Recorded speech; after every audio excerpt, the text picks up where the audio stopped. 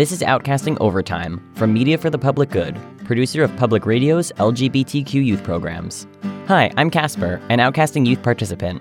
On this edition, Outcaster Alex talks about straight pride, the feeling that heterosexuality needs to be celebrated in the same way that LGBTQ pride has been, and why it is just sort of ridiculous.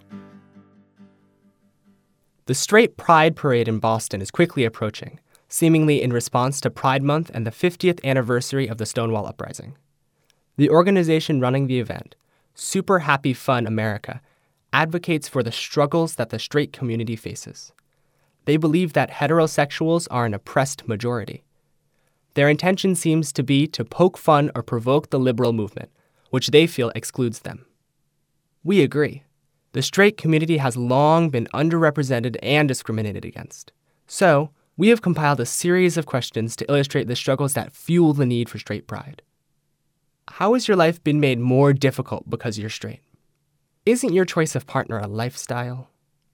Growing up, did you ever feel like you just didn't belong because of your straightness? Did you ever feel the need to lie to cover up your straightness?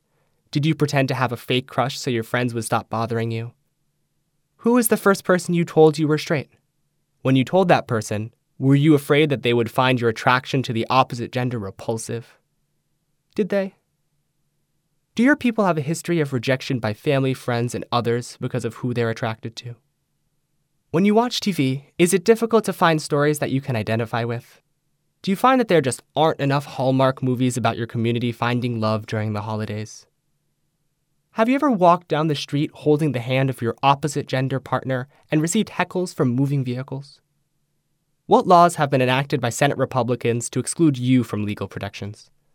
Are people concerned with the effect you may have on the blossoming youth of America?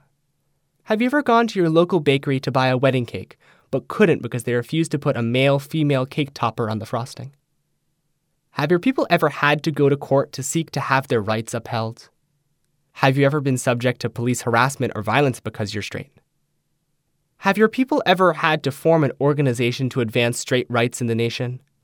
Did you start the National Center for Straight Rights, NCSR? What safe spaces have you had to create in order to express your straight identity because to do so in public would subject you to heightened risk of violence? Have you ever been forced to hide the fact that you were going to a straight bar? Is it hard to find straight bars? Have your people ever been singled out and fired for being straight? Denied employment because you're straight?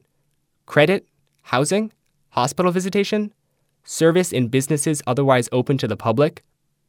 Wedding cakes? Is religious liberty being invoked to justify discrimination against straight people? Have you ever been singled out and refused permission to use the bathroom or locker room that corresponds with your gender? If so, did you have to bring on a team of lawyers and go to court to protect that right? Who are the straight leaders who have had their contributions to society ignored because they're straight? Have you ever moved into a community in a strange new state, wondering whether you'd be accepted for being straight? Do you worry that you may not be accepted because of your straightness? Do you find that people interact with you based on stereotypes about your community? What if you just really hate football? Do you look for employment in fields that are known for being accepting of straight people, like sports journalism or politics? Have you ever had your career options limited by that? Has your aunt in Indiana ever returned your wedding RSVP, saying that she can't go to your wedding because it's going to be too gosh darn straight? What defining moments can you point to when straight equality advanced? When did the straight equality movement start? What were its highlights?